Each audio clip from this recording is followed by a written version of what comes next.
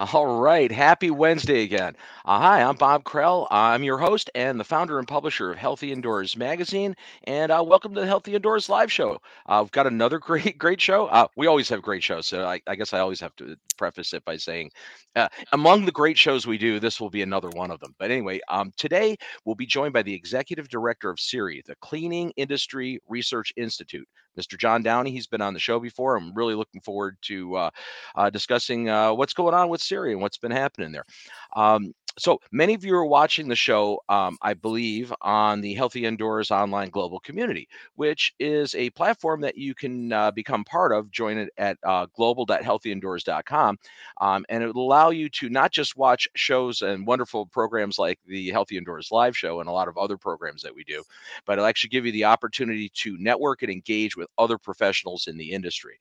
One of the other real exciting things we have coming up is for members of the community, if you become a community member, is the Ask Me Anything series. And this is actually a feature that we've started a month ago for the Healthy Indoors Online Global Community members. Once a month, we bring an industry professional in, and we actually set up a Zoom call for members. We can come in and you can directly ask questions. It's a moderated forum. This month, it'll be next Wednesday on the 28th of May from 1 to 2 p.m. And our featured expert this month is Jeffrey May. Jeff May is a longtime industry veteran with indoor air quality and indoor environmental issues. But Jeff is also one of our longest running columnists in Healthy Indoors Magazine. So we're super excited to have Jeff on board, for this second event. So again, you have to join. You have to join the community to do that and become an actual member. But we certainly recommend that you go along and do that. So we'll be back with John Downey on talking about Syria in a minute after this word.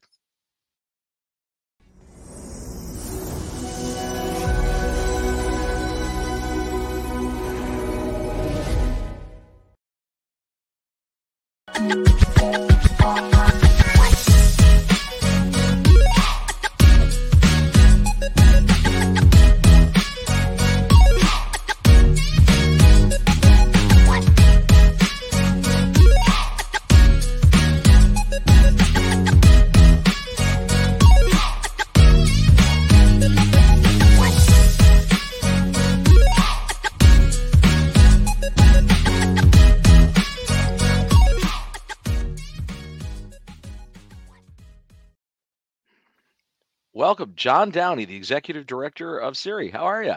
I'm great, Bob. How are you? I'm great. I'm always happy when I'm on camera. I guess we were talking in pre-show about how many shows we're doing, which is like really crazy. The amount of programs we're doing. We just as of yesterday dropped a new series. Well, we dropped it 2 weeks ago, but it was a second episode of a new series for the American Industrial Hygiene Association (AIHA). Right.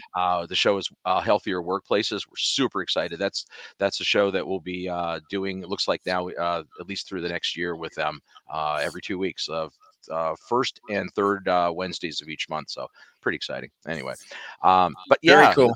lot of camera work. I spend a lot of time a lot of time in the studio. I want to say that since the last time I was on the show, I think you've redone your intro, graphics and everything. Just absolute 10 out of 10. Oh, Perfectly thank you. done. Thank you. Well, we're trying to get production value. We're trying to get I'll tell production you what, value. you do.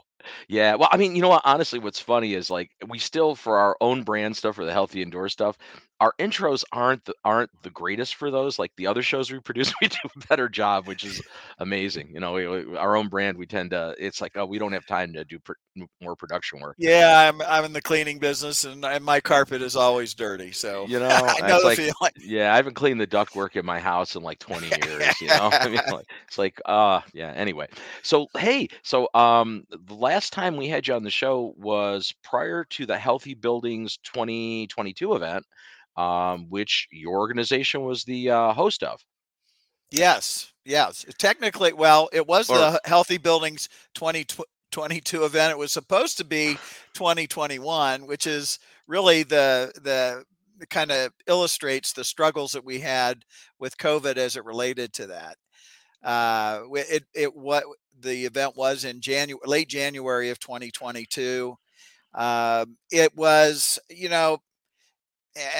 our conversation before the show started, we talked a little bit about it, how big of a struggle the circumstances were. Of course, we wanted to go live in Hawaii, and you were very much involved in that. And then at the Mhm. last minute, we had to switch to a virtual event, which went off, I think, about as well as it possibly could have Mhm. gone under the circumstances. I mean, it was brutal for those.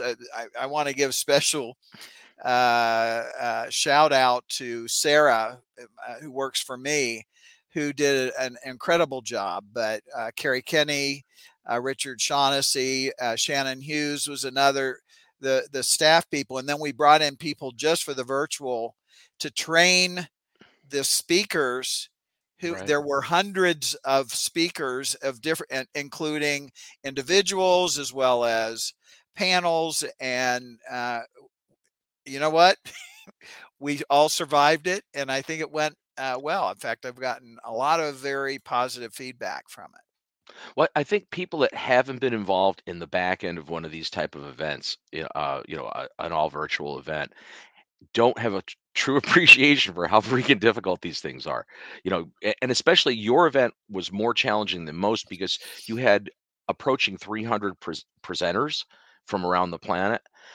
We've run a bunch of conferences with 60, 70 presenters, mostly US centric. We've done a lot, with some international, but I mean, not to the extent that you had. And your cadence as far as how quick you were putting presenters through with that scientific type community presentation, with 10-minute intervals, that's maddening.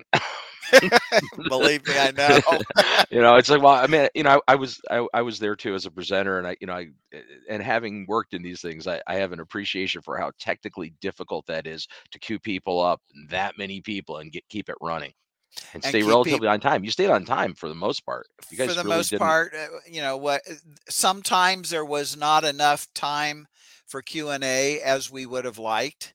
But you just do the best that you can, and it is important. In fact, it's crucial in a conference like that you stay on time, because people are planning, for different to attend different things. And when you start running far behind, really, even it's really no different than a in-person conference. When a conference is running an hour or two behind, people become impatient. Now, some people are fine with it, but a lot of people become impatient. So I was really pleased. I was really displeased that we had to do what we had to do, but I was really pleased with the way we were able to execute when push came to shove. We were able to execute effectively. So Well, that was a last minute pivot you had to do too. I mean, that was the thing. You were up until what, not long before Christmas, you were still, you know, thinking about three being in person. 3 weeks. Yeah. It was almost, it was after Christmas that we made the final decision. And it was, I mean, it was just, you just, there were no normal work weeks then. I mean, it was just, you worked as long as you needed to work, and got things done. The thing that was good about that conference was, and you know, it's kind of I'm going to go with the good part first, and then talk a little bit about what I will describe as the disappointing, or maybe something that didn't go as I had hoped about the event. But the amount of participation on the part of speakers, presenters, whether including the normal oral abstracts, as well as the posters, which we did some really unique things with posters, uh, and made them come alive for that type of, because they were more than what typical poster would be in a live conference, because of just, it gave us some ability to do that, Mhm. but we also did, doing the same sort of thing that you would do in a live conference would have, I hate to say it, but it would have been kind of a waste of time. But the participation both from within the industry as well as within the academic community. And I know on several different workshops, there was a lot of uh, interaction between practitioners and researchers in different areas. And I was, that was one of the things I hoped would be there, it would happen from the conference. And I really felt good about the fact that it did. By and large, I thought there was really good cooperation in that way. And again, it's always a challenge, when you have to go full online, full virtual, it's challenging. I mean, our original plans, we were involved with that to do a hybrid event. So you're going to be in person from Hawaii, live in person. We were going to live stream a portion of it. And then you ended up having to pare it down a little. You're originally going to have 4 tracks, I think, and you went to 3 tracks, but you live streamed 3 tracks, which is honestly very challenging. Yeah, And no, seriously, anytime you go I more than a know. single track, I mean, we've done single track and double track. And I remember, we had the opportunity to give you an RFP on it. It was like, no, I don't want to do a 3 track. It's like I didn't even want to walk us You into did. that one. I was going to say you didn't want to do that. I no, I And when just I look because and looking I at the know numbers, having done 2, I know how hard 2 is, and I'm like, oh, I don't want right, to add one more tier of, I wasn't comfortable being able to pull it off, and I'm pretty comfortable usually, I mean, right, so that's right. so kudos to you and your team to do that, because in that Well, thank you, limited amount of time, what you pulled off was pretty remarkable, I would say. Sarah Larson.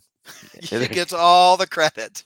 Well, somebody, and the thing is, again, the behind the scenes, not to belabor this, but I know what the back end is like on these kind of events, and the phone calls and the emails and the texts and everybody, I mean, it's terror in the back end usually. It and people, I will say this, people were great. I'm talking about the presenters. They, in terms of, they understood, they cooperated. It was really good.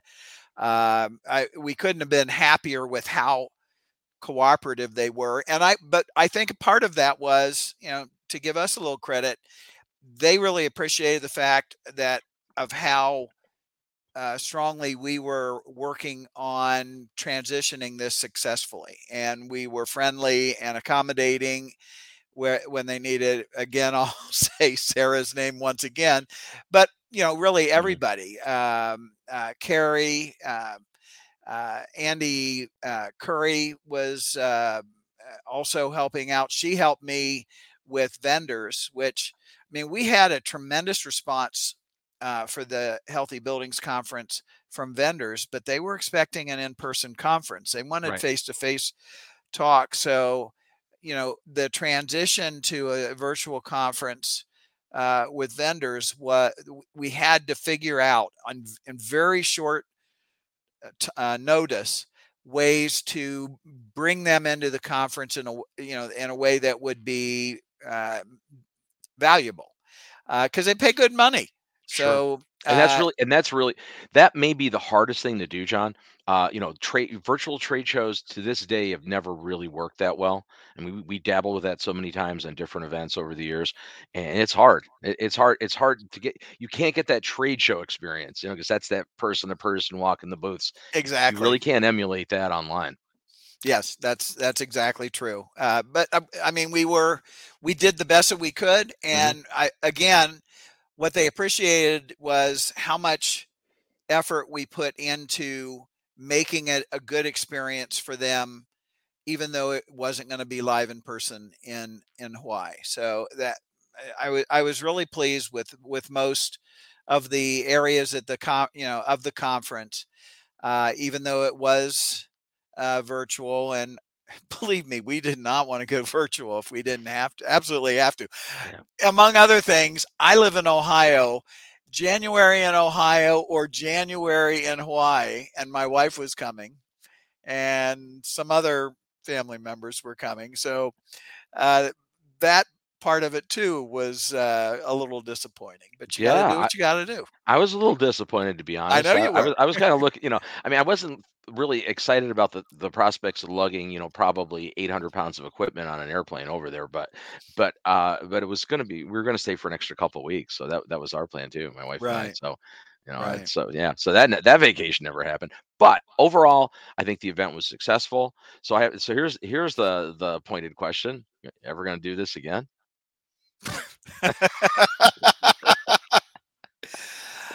Well, honestly, the answer is probably not. But kind of relatedly, the Indoor Air Conference is going to be in Hawaii. Gosh, I hope I'm not jumping the gun on this, but and initially Siri was going to participate in that directly, but as we found well, some things changed with Siri, which we'll talk about in terms of our focus and scope. And also, the Indoor Air Conference is not the same as a Healthy Buildings Conference in the sense that it is pretty much all research and all researchers, or primarily, as opposed to bringing researchers and practitioners together. So, the more we looked at it, the reason we wanted to do it, and frankly, I participated uh, in developing things from February up and really into July of this year, helping Richard Shaughnessy out on putting together a proposal for ISIAC. And the good thing about it is we already had done all the legwork to figure out how to do a conference, where to do a conference, what are the things you got to be aware of, all those back end things that you were talking about, Bob.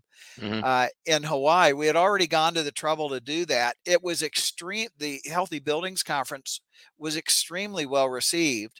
And so even though we ultimately, in terms of registrations and people submitting abstracts, way beyond what was originally projected. So we Mm-hmm. figure people want to go to Hawaii, and Asia wants to go to Hawaii. We Sure. had incredible number of people, especially from Japan, who had signed up to go to the conference. So long story short, directly, no. I will probably participate in the Indoor Air Conference in 2024 in some way, but it won't be an official Siri. Siri won't be involved as the host. So let's talk about Siri now. So there's been some changes. Well, first for those in the audience, the viewing audience that are not familiar with Siri, it's the Cleaning Industry Research Institute, right? Got that right. Yep, you got it. Tell us about who you are, what your purpose is, and what's going on. So Siri's been around for 17 years. Its history, its beginnings are in the commercial cleaning sector, and that even to this day, that's really where it is best known.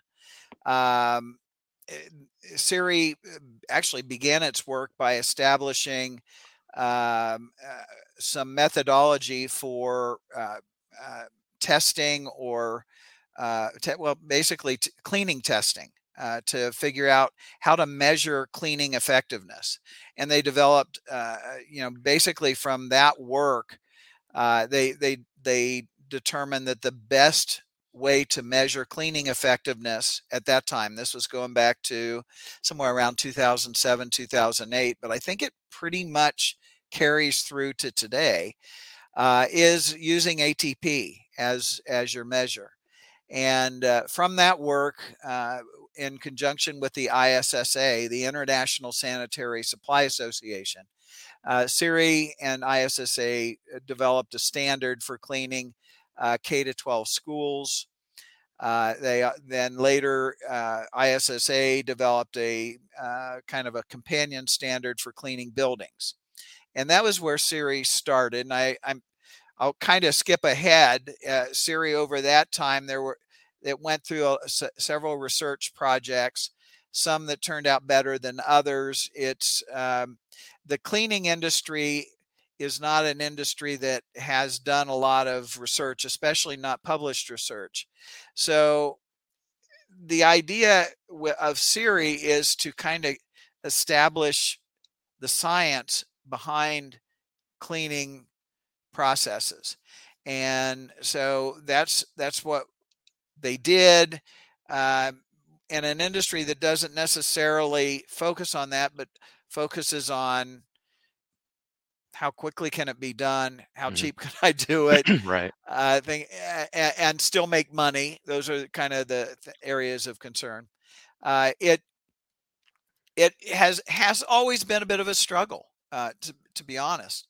So I got involved in 2017, and with SERI. So it had been several years into SERI's existence before I got involved, and I came from a different industry. I came from the professional cleaning and disaster restoration industry, carpet cleaning, excuse me, and disaster restoration.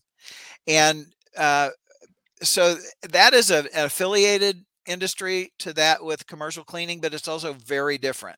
And that also, especially in disaster restoration, brings in remediation, brings in a greater, in a more significant way, indoor air quality, all of those factors, surfaces, health, all those things. And so with my involvement, I actually came from, I had previously published a journal for the IICRC, the Institute of Inspection, Cleaning and Restoration certification, which I would imagine many, if not most, of your viewers will be somewhat familiar with. Sure. And IICRC published a peer-reviewed journal for about, I think it was 3+ years, but ultimately they decided to discontinue it. And when they decided to discontinue it, I approached SERI, talked to them about the possibility of doing a peer review journal for them. What did they think? How would that work? And from there, kind of one thing led to another. We did a few symposia. We have published about 10 issues of our peer review journal over that time. So that's kind of where SERI came from.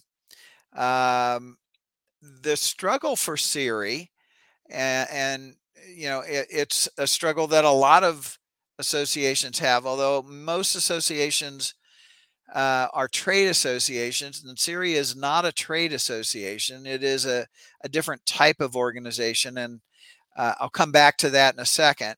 But what we have in common with a lot of trade associations is it's hard to develop a sustainable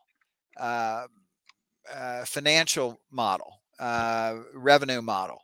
And in the 5 years I've been involved with SERI as executive director, we would go up and down. I mean, it was a roller coaster ride. When COVID first hit, we did great for a while, but and we, because there was an intense interest in the sorts of things that SERI did. But as that waned, revenues kind of they spike and then they go down. I never have taken a salary with SERI. I have been paid as revenues allowed. But I've reached the point where, quite frankly, I'm pretty much at retirement age. I'm 65, and I hush your mouth. Well, it is what it is. I'm not going out easily. Well, and I'm not either. But but the days when I can, and I also own I mentioned earlier, I own a carpet cleaning business. So I'm involved in that business that pays the bills. And SERI does not, but I probably, over the past 5 years, on average, put in 30 to 40 hours a week on SERI business, often without being paid. I'll put it this way.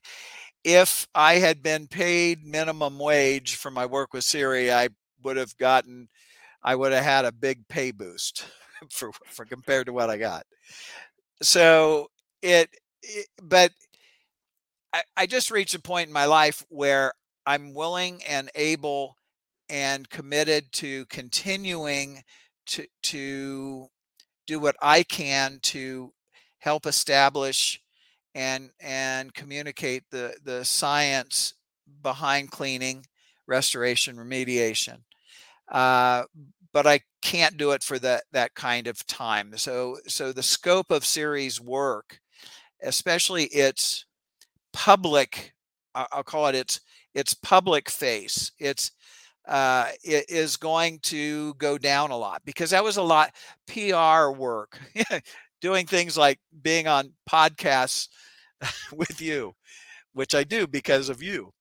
But the idea of spending that much time over for me, I don't choose to do it anymore. I've been working 80 to 100 hours a week for too many years, 7 days a week, too many years. So I need to cut back. And I talked to the SIRI executive committee a few times, and ultimately what we have decided, the first thing we decided is that SIRI is not going to go away, that SIRI has done too many valuable things, and still has a unique place in the industry, and we need to figure out a way to make it to maximize what SIRI provides to the market being the cleaning and restoration industries.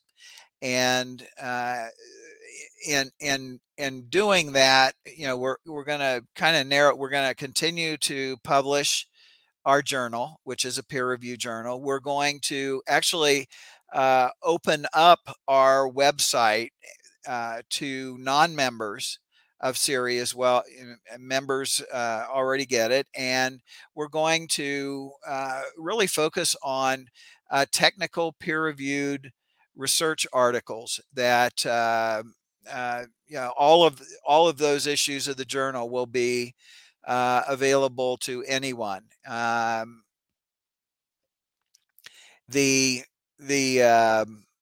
I think that's currently that may be the only one that's available. The name is also changed, but I won't get into that right now. Okay. So we're going to focus on that. We're going to stay away. We're not going to try and build our brand. We're going to try and find ways to provide greater value to the industry. Now, if I could, I'll kind of do talk about two things together, because they do go together. One is, I mentioned earlier that SIRI is not a trade association. What it is, it's a technical nonprofit organization. Under the IRS code, it's a 501c3. And as that type of organization, trade associations are responsible to their members. Mm-hmm. Organizations like SIRI are specifically not responsible to their members. They're responsible to the industry that they represent, and even more so, they are responsible to the public interest. Mm-hmm. That's the type of organization they are. So what does that mean in practice? It means if SIRI, I'm not going to name names, but if a trade association wanted to do research, or wanted to report on research that was done, or coordinate research efforts, if a trade association did that and it had an adverse impact on one or more of its members, even though it was good, useful information, those members would have a legal recourse to prevent that information from going out, or even to take legal action against the association. That's not the case with an organization like SIRI.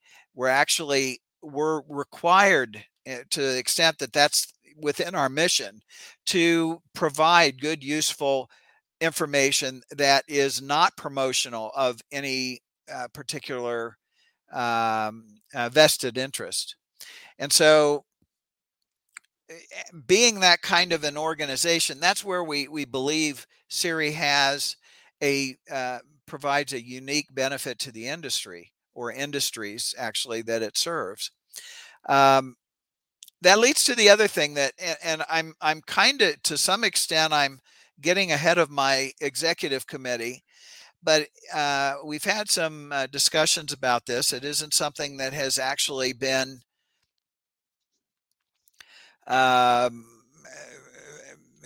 rubber stamped, or not rubber stamped. It hasn't actually been approved fully yet. It has been in a It's tentative. It's tentative. Yes, Is that too tentatively strong a approved. word, or is that under consideration? No, I think it. I Okay. think tentative is the right Okay. word. Where CIRI needs to just focus on, in a very narrow way, on figuring out effective ways to measure the things that the industries we serve do. Measure cleaning performance as it relates to surfaces, as it relates to, and different types of surfaces. How do you measure? You can't use ATP effectively on carpet. So how do you measure cleaning effectiveness on carpet? And how do you do it in a way that it's fair to all the different systems out there that are used to clean? How can you measure that without providing a bias? And that's where, again, CIRI goes in, because we don't have a bias. We must not have a bias other than the most effective ways of measurement in this case. So I'm kind of thinking, ASTM has a lot of technical standards where they focus on basically, how do you test to do this? How do you test to do that? EPA has government standards that tell people, where their scientists have told people how to test for this and that. My thought is that, and the executive committee has, as I said, tentatively agreed that this is what we would like to focus on, that this would be a good, useful purpose for CIRI moving forward. It is, not high profile. We're not going to go out and we're not going to test 5 different cleaning methods and declare such and such is the winner. We're going to we're going to let people know that we have developed tests for different types of cleaning. And it can be cleaning, it's going to be disinfection. It can be related to remediation, restoration, just general cleaning in hospitals, things like that, and different surfaces. Even if you think about it, even within hard surfaces, there are so many different ones. Tabletops, what kind of tabletop? Sure. So that's kind of what we are leaning towards doing moving forward. It will enable me to continue my work with CIRI. I'm going to focus primarily on the journal, and the journal will be conveying that research, that work that CIRI does on establishing testing protocols. So that's kind of Okay. what where we are right now. And I will know more. Yeah, I mean, and it's not so much of a paradigm shift as it is just a little bit of redirection and more of a focus change, maybe, right? Just It's a yeah, narrowing of you're the narrowing focus. it down. You're still doing the same stuff you always did and what your original purpose was with the organization. You're just changing your focus, I think, a little bit. That's exactly right. We by being narrower in focus, and kind of not ramping up, but ratcheting down some of the other activities, we Mhm. reduce our expenses so that we can live within our means and and that's what we have to do. And you know what? I can give 5 or 10 hours a week to Siri. I can do, and am happy to, but Mhm. I can't continue to do 30 or 40 hours a week. And we have a variety of volunteers. In fact, I'll mention to you, we uh, just sent out a survey to members and supporters of Siri, asking for their willingness in areas that they would be that they would be willing to volunteer and assist Siri.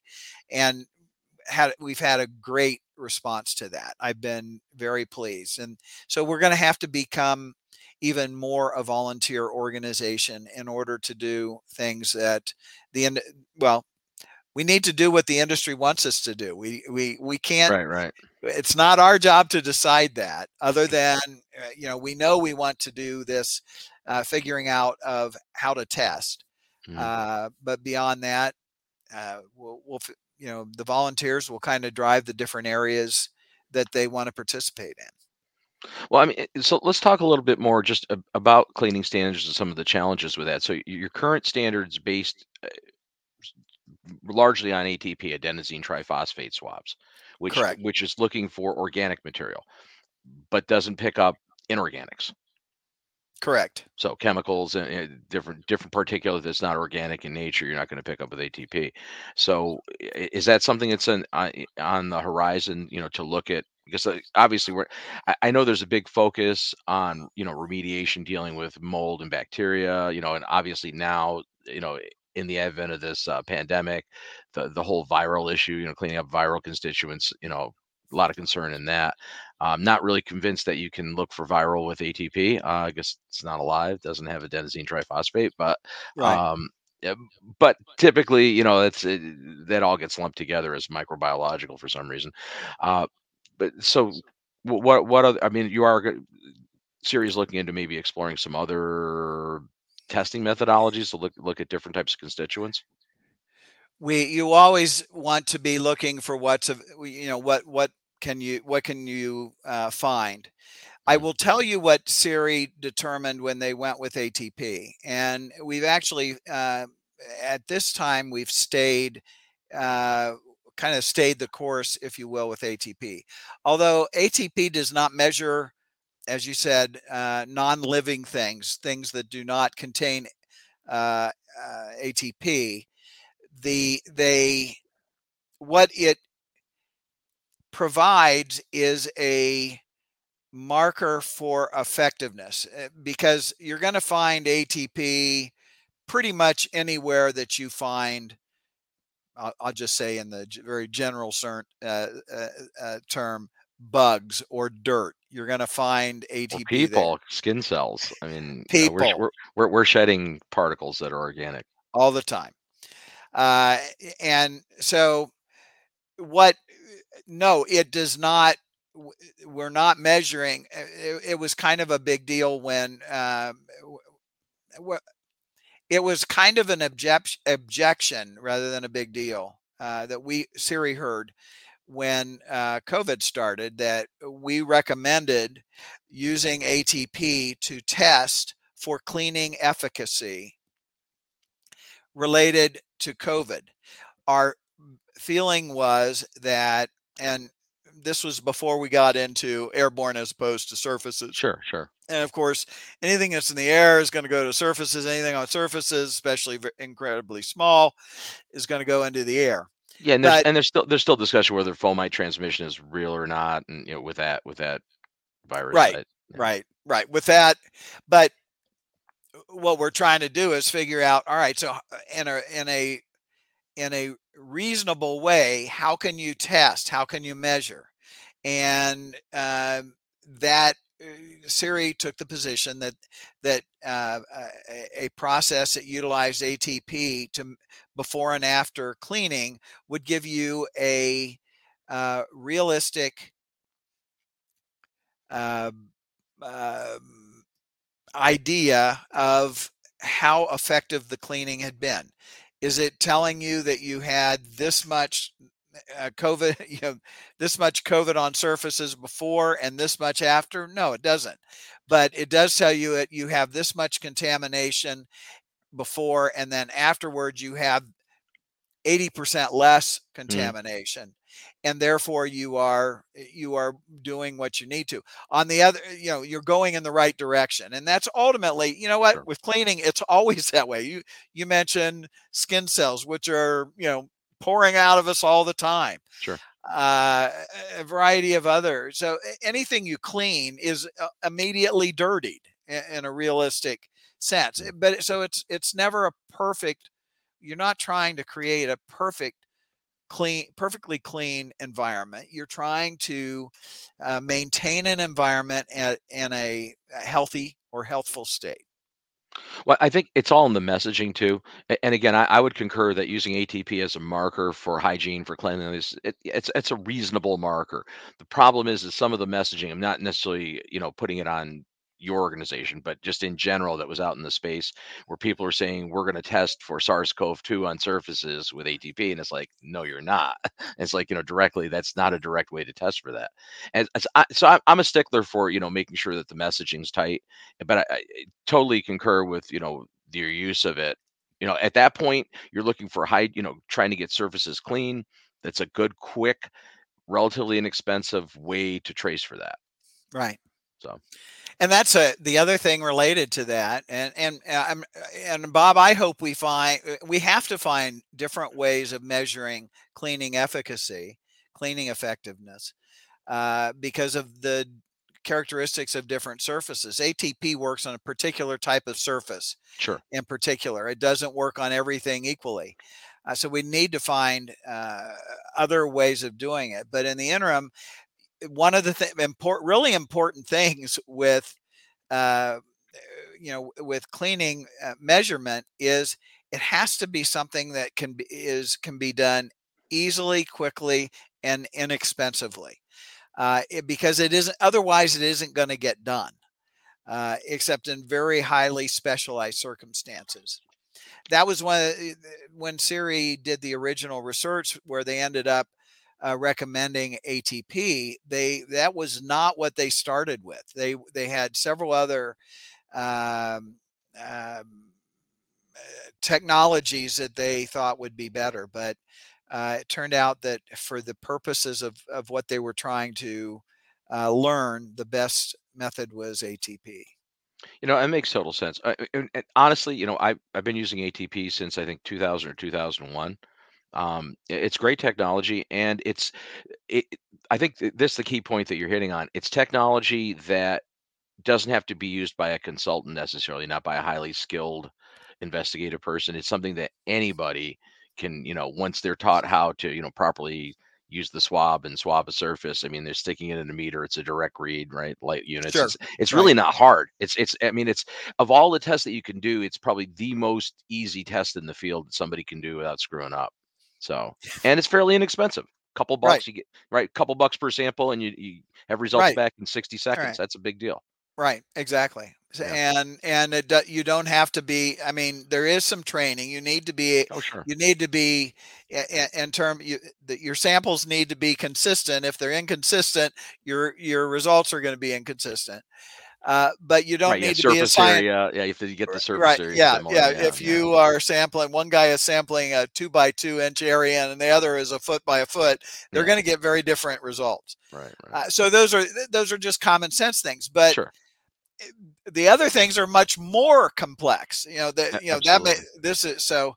You know, again, we will look at. I would love to see, and I've heard there's some other technologies out there, especially related to air, that because ATP isn't an effective technology, and that's what um, your part of the industry is involved in, and there's a ton of important information there. So and I will say this: the indoor air community is much more involved in science than the part of the industry that I came from, and to some extent, since you came through HVAC cleaning, duct cleaning. Yeah, um, don't give us too much credit. yeah, I was gonna say you're I'm probably more like us. Mhm. Um, Me personally, yeah. I mean, I came from from the contractor side, and Right. but right from the start, or from my first year in the industry, I realized back in the '80s that what I was being told by vendors at the time, and things I was being told didn't add up. And me being the inquisitive little idiot that I was back then, I was like, we're not doing this right. I can already tell. I don't know what the right way is, but I know what we're doing is kind of messed up. We need to work on this. Yeah. So it's Yeah. and I think a lot of people now, and now we're all old. That's the scary part. Like, I was in my late 20s at that point.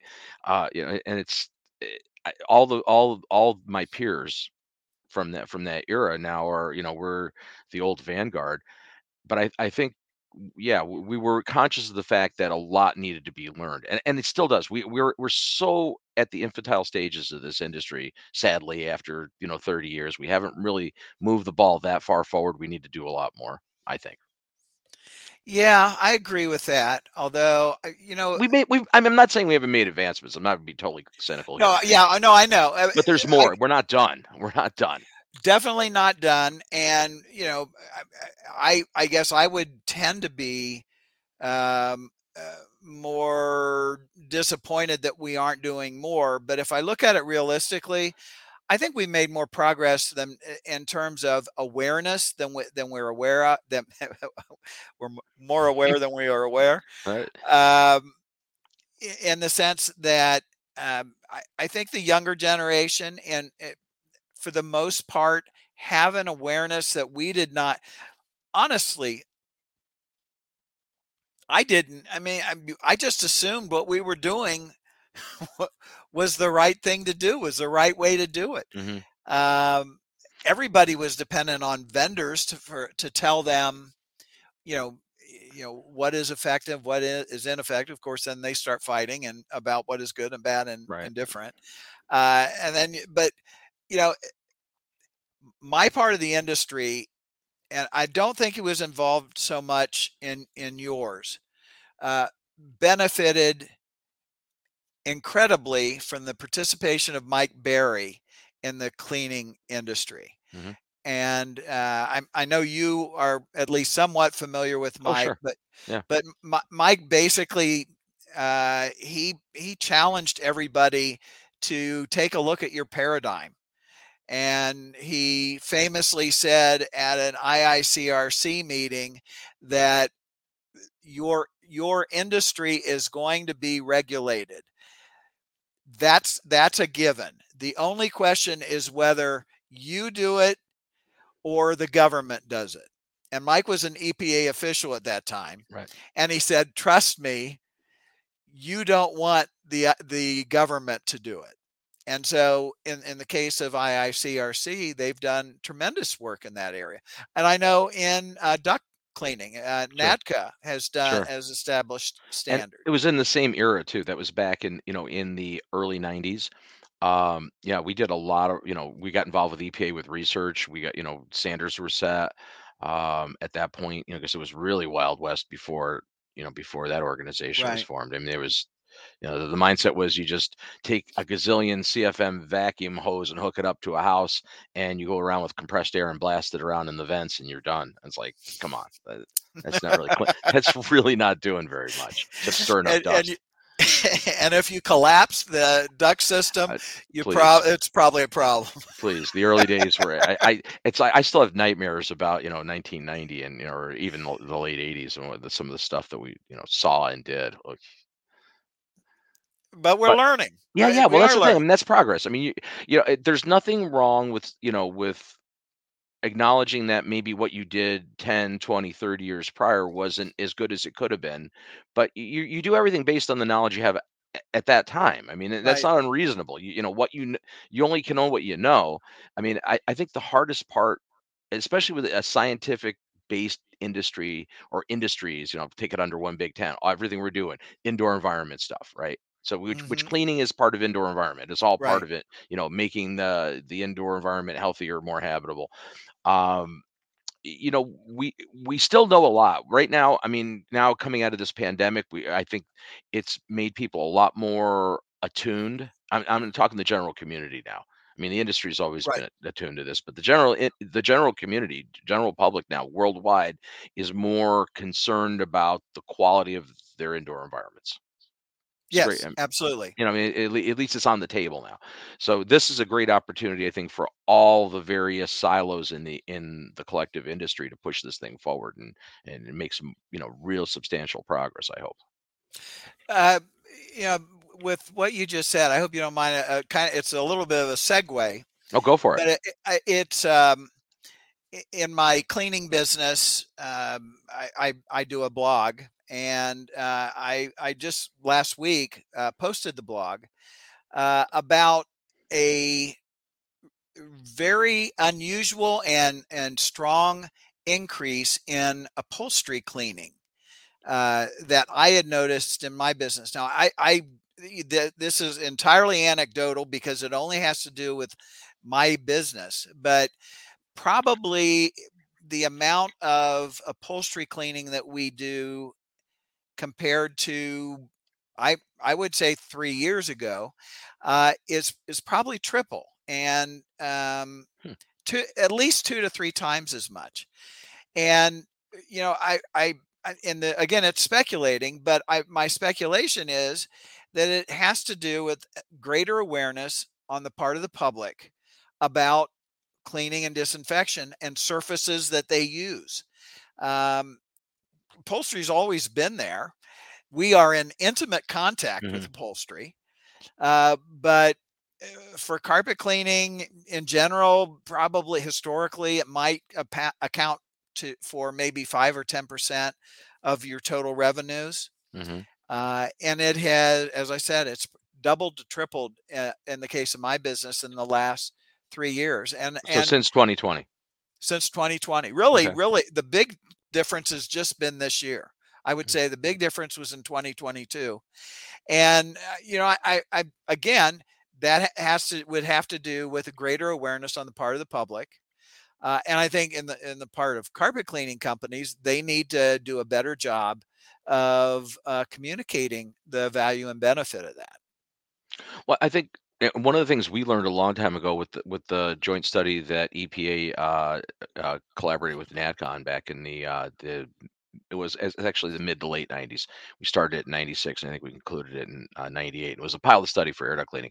But one of the things that came up that was blatantly apparent was if you weren't doing a total environmental clean of a property, just cleaning out the HVAC system did not significantly, in most cases, benefit the overall indoor environment, the indoor air quality in the space, without going through and actually doing detail cleaning on upholstery, on draperies, on, carpet, finished floors. Right, If, right. if you didn't do everything, it depends. I mean, there were exceptions. Obviously, if a system was grossly contaminated, then cleaning that did have a direct effect. But like in an average environment where there wasn't gross mechanical system contamination, you weren't making a major impact on the overall indoor air quality. It's And that, interesting. but it's true. Yeah, It's true. I mean, and again, it right. was a limited study, but it didn't surprise me, having worked on that and been the project manager for that. I wasn't surprised at all because, we were doing a lot of stuff on our own, doing laser particle counts in spaces and looking at pre and post, and they did it very detailed with a, big scientific team on these pilot buildings. And yeah, it was astounding to see that, you know, what you got there in the environment. And again, cleaning, I think cleaning is imperative, cleaning everything. Yeah, yeah, I mean, you're that's right. the first step in having a good indoor environment. If you don't properly clean. And you'll never, what you what's important, and this is what we need to let scientists know is you're never going to have, and they do know really, but sometimes I think practitioners are kind of intimidated that they can't get to this point, and this point is reasonable uh, levels of cleanliness. You're not going to have a clean room. You can't have clean room cleanliness all over, and I'm not Well, sure you that you really especially want can't it. in normal environments because the normal environments are designed to be clean rooms. There's too much porosity. The products and the Exactly. finishes and the things in there are not conducive to being a clean room. Right. Right. They're not going to be. So what? And you know what? We've made it. really, Bob, I think we made a lot of progress in a um, um, in an overall way towards having more uh, cleaner environments, more hygienically. I don't want to. I say hygienically clean. I'm just reiterating the same thing, but that the environment is relatively healthful. I mean, people are. We have all kinds of uh, bodily systems that protect us, and we have less need for protection today, I think, than we had 20, 30, 50 years ago, especially in like the first world countries, United States, Europe, those places where there's lots of uh, um, awareness of the importance of cleaning. And uh, for the most part, I think the cleaning that is done is effective. No, it makes sense. And again, I think so much study, so much research has come out, with Sloan Institute's microbiome studies, and just you know understanding the fact that we don't necessarily want to go in and and nuke the indoor environment, and the whole premise of we're going to kill everything, but is not necessarily beneficial, because you set the whole biome off balance. Now, during the pandemic, there was this right carte blanche thing of we got to go in and fog and blast everything. Again, because at the early, especially the early stages, that nobody really had a great understanding. So it was like it made sense. Inactivity seemed unacceptable, so you had to do something. So guys in suits with foggers seemed like a reasonable response. you know I didn't think so. I didn't either. I mean, people But say, "Oh, I you know must be." I get it. I get it. Why? But Honestly, right, they but did I it. didn't either. I kept and on the shows back then, it's like, "You must be really busy out deconning buildings." I go, as a consultant, I go, "No, I'm not, because it's no." That's not Right. the problem. As soon But as people come back in the building, they're the vector. It's like, unless we're gonna, actually put bleach in people, which I don't necessarily advocate. It's like, we're not real. It's like this whole sanitizing. I mean, but see, there's exceptions to that too, right? When you have high transfer environments like schools, where kids are multiple seatings at different desks and moving around, doing that real thorough daily, wipe down, sanitizing, cleaning, that actually does make sense on those high touch, high contact, high turnover environments. Absolutely. I completely agree. But that isn't the same as coming in with a fogger and Fogging every building, it's right like, no. everywhere. Sorry about that. Had to thought I had that off. Yeah, you have well, Yeah. but school buses that are that are, and of course they probably needed it, but they were just they weren't cleaning, they were Yeah. just fogging. They were just and bombing, bombing, but spraying spraying biocides, yeah, and actually Siri came out early and strongly against that approach to it, even though, I mean, everybody knew it was going to, I knew it was going to happen. I'm sure you knew it was going to happen. Mhm. There was too much money to be made doing it for it not to happen. That's Uh, like the mold rush in 2000, yes, same thing. I mean, we it's the it was same. every 20 years we have something that, makes us go crazy. Right. And that's a good point, because especially, in the SARS-CoV-2 thing, an enveloped virus actually is with a detergent surfactant. That's all you really need. You don't actually, to clean a surface and deactivate it, you don't actually need a killer biocide. Detergent does Right. a pretty good job. Yes. So just Again, clean, in a just practical sense, actual if you do clean.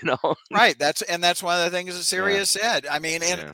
in most situations, in a practical way, effective cleaning works. Again, I'll go back. That's kind of why Siri kind of thinks what we need to be focused on is how do we measure it? How do we measure cleaning effectiveness in a way that is not biased and will give good, clear answers to that? And if we can do that, I think Siri has done something important and valuable. Not only, and again, this goes to our mission, who we're responsible to, not necessarily to our members, but for the industry, and most importantly for the public, by Yeah, it doing makes that. total sense. And honestly, having those, accepted methods of validating, verifying that sort of thing. That's critical because without that, we're all operating in the dark, whatever. And that's true for any industry, for any sector in the indoor environmental industry. If you don't have some way of quantifying and measuring and, and some replicatable, reliable way of doing that, I mean, what are you doing? Right, exactly. you know, And oh, it unfortunately, looks good, too looks often good they for don't. my house. It's like, I Exactly. don't know. Well, people keep calling me, so I Yeah, must be good. yeah, Well, we're busy every day. We're booked, so we must be doing a great job. It's like not necessarily, It's well, kind of the emperor's new suit going on there a little yeah, bit. yeah, yes, exactly. So So, yeah, what a terrible thing to say, but it's there's some truth to that. So we're coming up on we're on the hour. So but we're never like unlike broadcast television where we're dictated by the hundredths of a second, we can go a minute or so over or two or seven, whatever it takes. Final thoughts, because I want to give you an opportunity if there's some point that we didn't cover because it always goes so fast.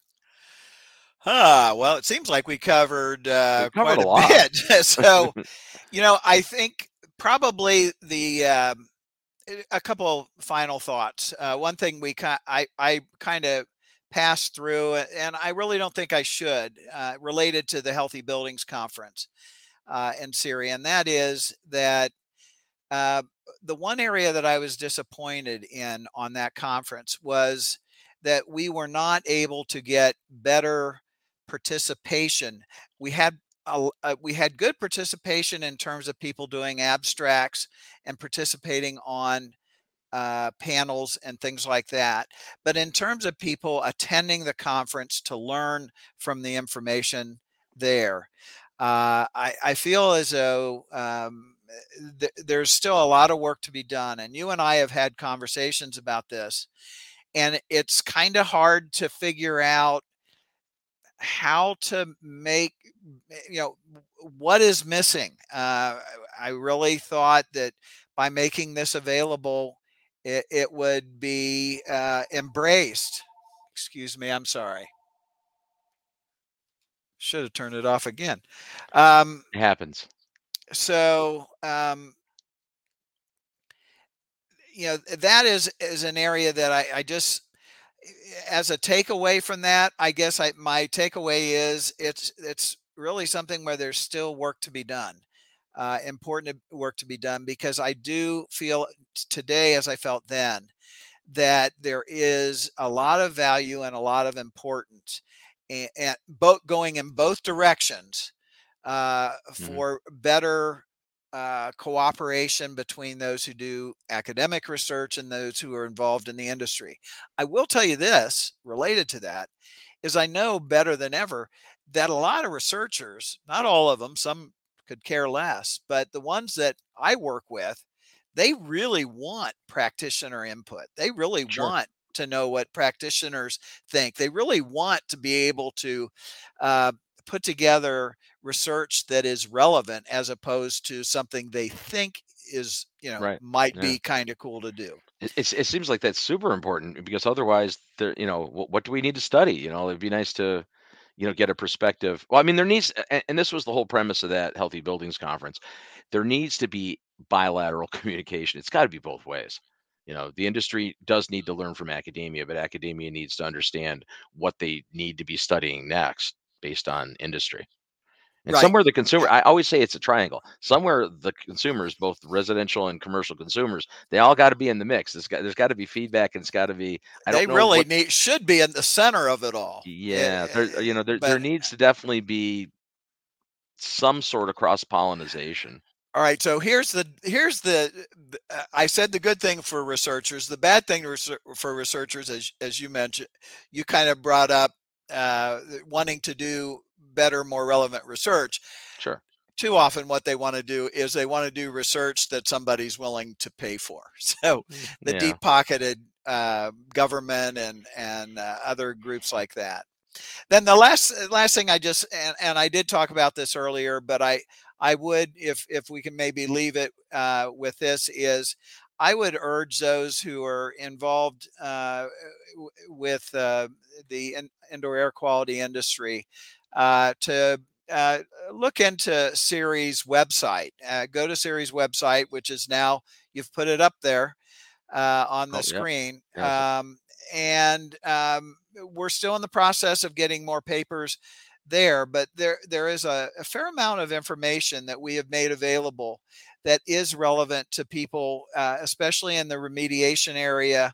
We had a great paper by Ralph Moon on specifically about ATP and the limitations of its usefulness in remediation situation, restoration and remediations situations. So I that is the area where CIRI is going to continue to be um, focused on providing information to the industry is through our website. So bookmark it.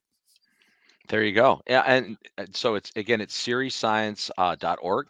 So that's the website. We'll put it up one more time just for a reference point. There you go. Um, so this is great. We, of course, we always run out of time. We never get to speak long enough because that's just, I could It's the spend way it hours works. speaking with you, John. That's just the way it is. Likewise. Yeah, it's been great. I'm so happy in the last several years that we've got to know each other and have an opportunity to chat about these things. It's been great. Yeah. So next week, just a little precursor here. Next Thursday, same bat time, bat channel. We're going to be joined by Dr. David Kraus. I think the person who's been on our show the most over the years. Uh, Dave's going to be back back on the show next week. I know he's going to be speaking about Legionella because that's something that's dear and foremost to him. But those of you who don't know Dave is a PhD, certified industrial hygienist, public health, worked in public health in the state of Florida, ran the IQ division there for a while. So he's just got a wealth of knowledge, and love having him here, to discuss those things. So again, if you're not a part of the Healthy Indoors online global community, you probably should be. So, healthyindoors.global is the landing page to get you where you can sign up and become a full-fledged member. We changed our membership status a little bit now. So we've made the pro level membership really inexpensive. It's like $19.95 a year.